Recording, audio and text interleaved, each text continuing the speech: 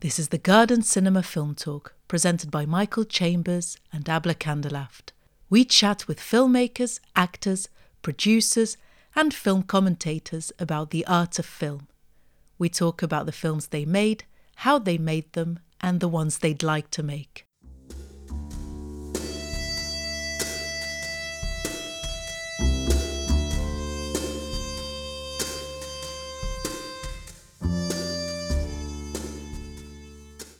This week, Michael and I are talking to director Colm Bairéad at the Curzon offices where he is promoting his film The Quiet Girl. The Irish language film, which garnered much acclaim on the festival circuit, is Colm's first feature fiction film and is based on the short story Foster by Claire Keegan. Thank you very much, Colm, for joining us. Oh, thanks for having me. Yeah, we saw the film, was it about 3 weeks ago? I thought this was such a great film, we must show it. What did you particularly like about it? I liked the fact that it was understated and yet very powerful. And it was powerful because you really got into the mind of the young girl. And the sorrow of the couple was so, again, understated, suppressed, but so strong that if it had been more overt, it would have perhaps been a bit too much. And that way it came out so well, so that the ending was very strong and very moving. You had tears in your eyes at the end. I thought that was a welcome approach to the subject. Nicely done. Thank you very much. Thank you. Yeah, I mean, I think to some degree that's I think testament to the original work on which the film is based, which is a story by Claire Keegan called Foster. Yeah, and she's completely unsentimental as a writer, you know. Yeah. And again, like similar to the film, it's a completely first person experience. You know, it's written in the present tense. It's all through this girl's eyes. Yeah. So even as an author, that limits like how much, because the character can't understand more than the character understands. You know, and the same doesn't quite hold true when you translate or transpose to the film medium, because there are things that you kind of witness maybe that are beyond the scope of the girl to some degree. But it's, you know, I think it's a fairly good example of a first person narrative in terms of film and aligning an audience with a young character's point of view. And I mean, in terms of that question of restraint, it's, as I say, it's there. It's kind of hardwired into Keegan's writing, and I wanted to honor that and to translate that to the film medium. And you know, I bought Robert Bresson's Notes on a Cinematograph, I'm not sure how you pronounce that, but it's like a collection of all his notes, you know, that he would have had over the years, just like little one-liners. Yeah. But there was one that's kind of stood out that ties in precisely to this, and I'm kind of paraphrasing slightly, but he said something about production of emotion is achieved by restriction of emotion. Yeah. So it's that notion of restraint, ultimately allowing for something that can be quite moving, you know. Yeah. That if you do something, if you observe something in a kind of an unfiltered or uninflected way, and do that truthfully, that the emotional sort of catharsis when it comes feels more profoundly felt, I think. And if it builds up steadily, it's one thing if it builds up and then it falls away. Then I presume that you decided to adapt the novel, or how did that come about, or did a scriptwriter suggest it? No, I read it. It's not even a novel. It's only it's a long short story. Claire actually doesn't like it even being called a novella. She always calls it a long short story. Yeah. So I read it and I just fell in love with it. You know, I had the same reaction that a lot of people seem to be having to the film, which is just in tears by the end. You know, and really felt like I had stepped into this young person's shoes and experienced this summer. You know. I have one question about the end. Yeah. Not about anything else, just the end. The end, have you seen the film? Yeah. Yeah, well, the end, you haven't seen it. I haven't. No.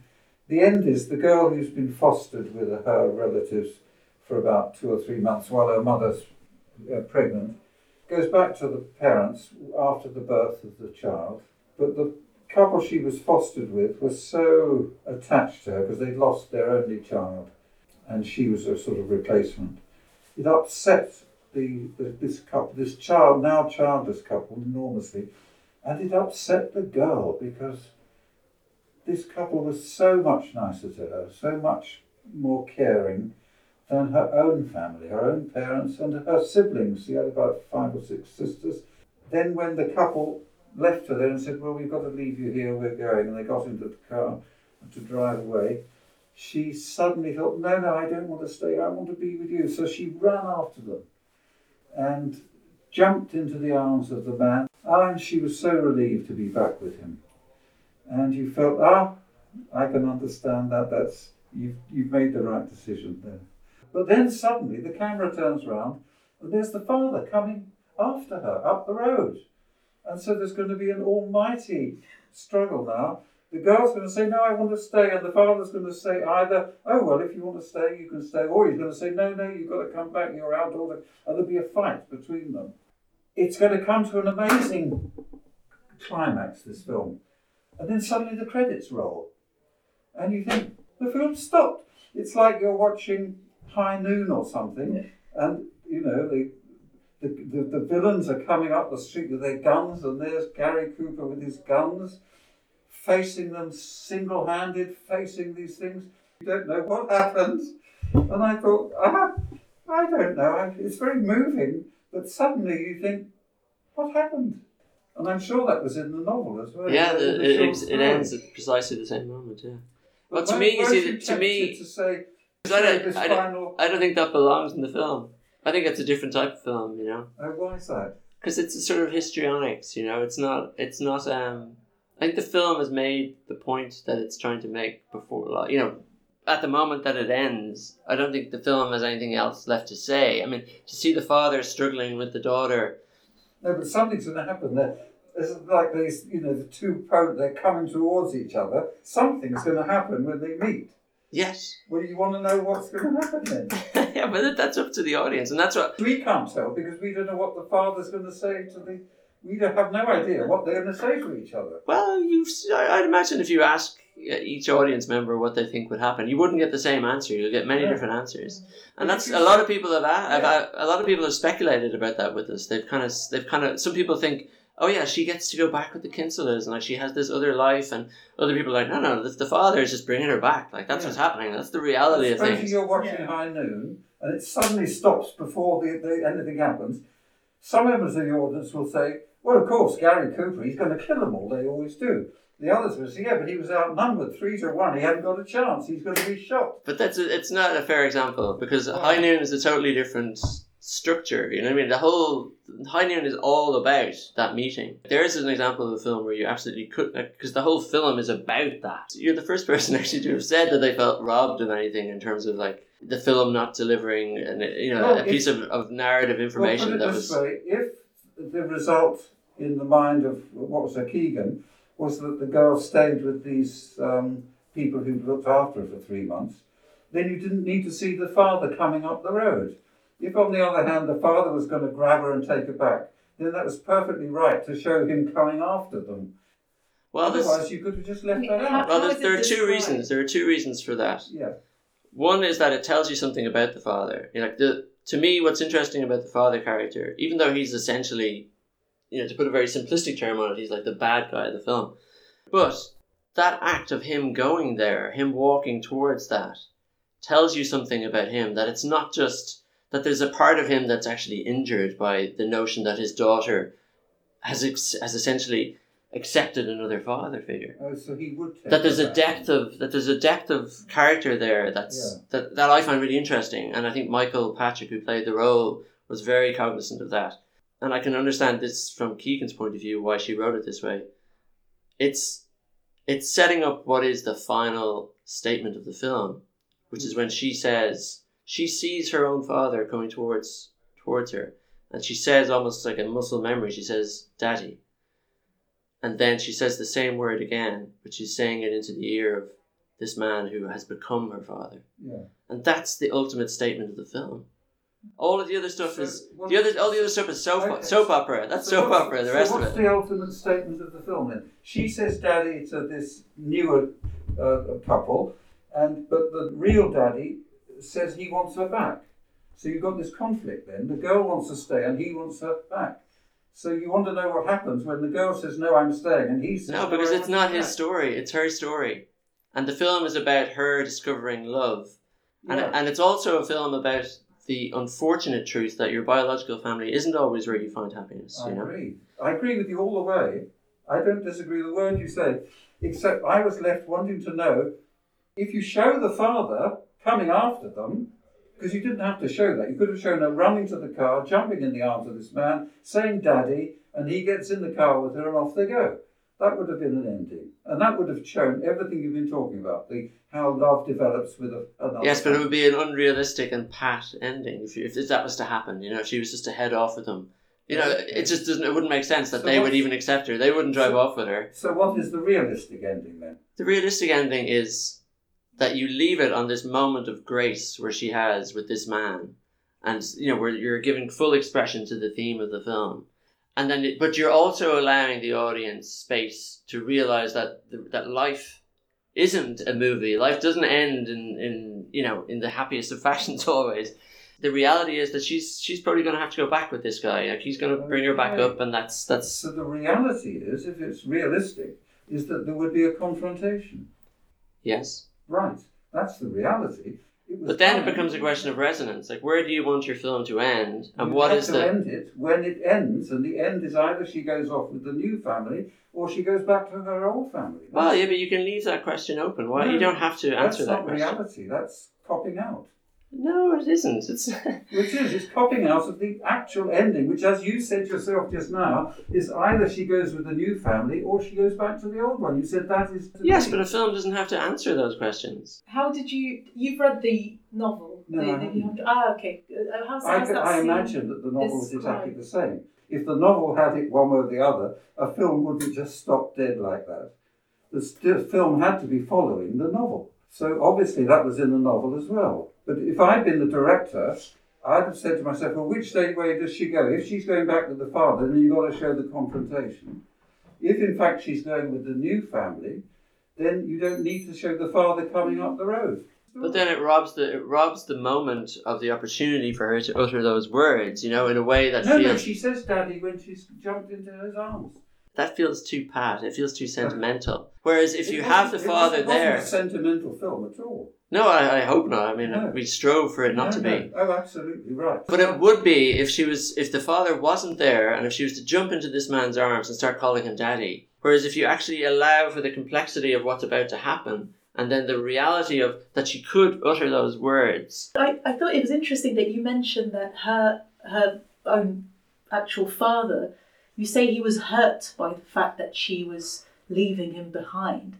So there was no sign of that at all. Well, I'm curious to see whether that's how you interpreted it, or was it more the fact that he felt disrespected? Well, that it was his role as a father. Yeah. Well, those two things aren't necessarily mutually exclusive. That there's his pride can be injured, but also something deeper. Can feel slighted. That there's. Like, I wonder about him, and to me, he's one of the more tragic characters in the film, actually. Mm. I wonder about what kind of childhood he experienced, And because most forms of parenting is almost always a reenactment, of sorts. It's whatever you experienced. Yeah. To me, I see him as a young child, almost like caught, and I wonder what it was that he experienced. Yeah. And then, because of that, the things that have become his failings, which is his excessive drinking and his gambling and just his this sort of chasm that exists between him and his actual family, that they're a product of all of those things and of that childhood. Yeah. And that he resents how other people view him, but then at the same time he's kind of given up on trying to present any other face, that he's given into the way that he's judged, and that it's sort of a spiraling thing then, But there's still that part of him that's hurt by the notion that this girl, that is his own flesh and blood, would choose this other... Run back to the other man. Yeah. Well, that's clear, yeah. And Keegan herself has said that it was inevitable that the daughter, the girl, would go back with the original family. So I said to myself, well, if that was inevitable, show it. But I watch it and I don't think there's any other possibility of what happens there. Yeah. Well, then, Like, do you think she's going to run off with them? I thought she would, yeah. Well, yeah, but I just know, coming from Irish society and knowing how families work there, and worked in the past, like, there's no way that would Well, then happen. it should have been shown. All hell would have. No, because it doesn't need to be. You don't need to show everything. Well, because I felt definitely she ran away so vigorously to get away from this family. But see, that's a slight, I would contest that slightly in that it's not that she's necessarily running away to get away from the family. To me, what's happening in the final scene is that that's a gesture on her part towards these people that she's spent this summer with and who have given her so much. It's a gesture of thanks of sorts. And it's also a gesture of, if you consider, as she's running down that road and the things that are going through her mind as she's running, and she's seeing the care, the physical care that was given to her. Yeah. And then she's seeing also, you see images where, she realised the reality of what had happened with the Kinsella's child. Yeah. So she's actually running towards these people, and it's a gesture of thanks, but it's also a gesture of saying, I understand the pain that you have gone through. I see. I understand what you've lost. Yeah. You see Eileen in the car in tears, in floods of tears, because it's almost like they're leaving their child behind again, Yeah. So it's and that to me is and this is in Keegan's original text, but it's a beautiful illustration of how that young person has grown psychologically and emotionally to be able to do that and to express it so fulsomely and to embrace this man who she's never even though they become quite close, she's never done that, and even when they say goodbye outside the house, there's no embrace. But to do that, she's essentially saying, like, I love you and I see you, I see everything that you've gone through. Yeah, and I thank you for what you've done. I can see that's a possible interpretation. But I thought that, because when she came back to her original family, when they dropped her off, the whole family turned their backs on her. The sisters hardly recognised her. The mother didn't even greet her. The father looked very morose, not at all happy. Nobody said, oh, nice to see you back. The poor girl was sort of just left in a terribly hostile environment, and it wasn't surprising when she ran back to try and catch the car and leave them. But you understand, having said all of that, why it doesn't make sense then that you would actually be doing a disservice to what that final scene is about if you were to focus on this sort of soap opera that may or may not have happened afterwards. Do you know that, like, the dad, like, pulling her off and whatever, it just it's besides the point in a sense, Yeah. And it would rob the film of the sort of grace note that I feel it ends on. Oh. Okay. I thought it was the obligatory scene that was missing. Well, I'm sorry to tell you, there's no director's cut in which there's another scene at the end. You didn't film an alternative ending. No. Given what you describe is her character's journey, what was it about her or the parent figures that resonated with you specifically as a filmmaker and as a storyteller? This is your first, am I right, your first fiction feature film? Yeah. So what was it about that specific story that you felt compelled you to make a film out of it? Tell that story visually. Yeah. I think, well, on one hand, I've always been drawn to young protagonists. Like, all of my short dramas have been stories of young people. I'm kind of drawn to films about childhood and precisely for the reason that you point out in terms of point of view. I think films about childhood offer a really, for me anyway, a very enticing sort of prospect in terms of presenting a point of view and exploring a world like through those eyes. Yeah. And then how you kind of translate that then to the sort of the aesthetic of the film is a really interesting journey then for me as well. Like, it's, for us it was a question of trying to find a sort of simplicity of form, that would somehow reflect this, like, still, not that she's an unformed person, but that she's a person in progress. She's someone who's on the threshold of understanding the adult world, or it's sort of occupying liminal spaces always. That it's So yeah, it was about trying to, myself and the director of photography used to talk about trying to find almost like a naivety to some of the image making that would kind of try and reflect Claude's point of view.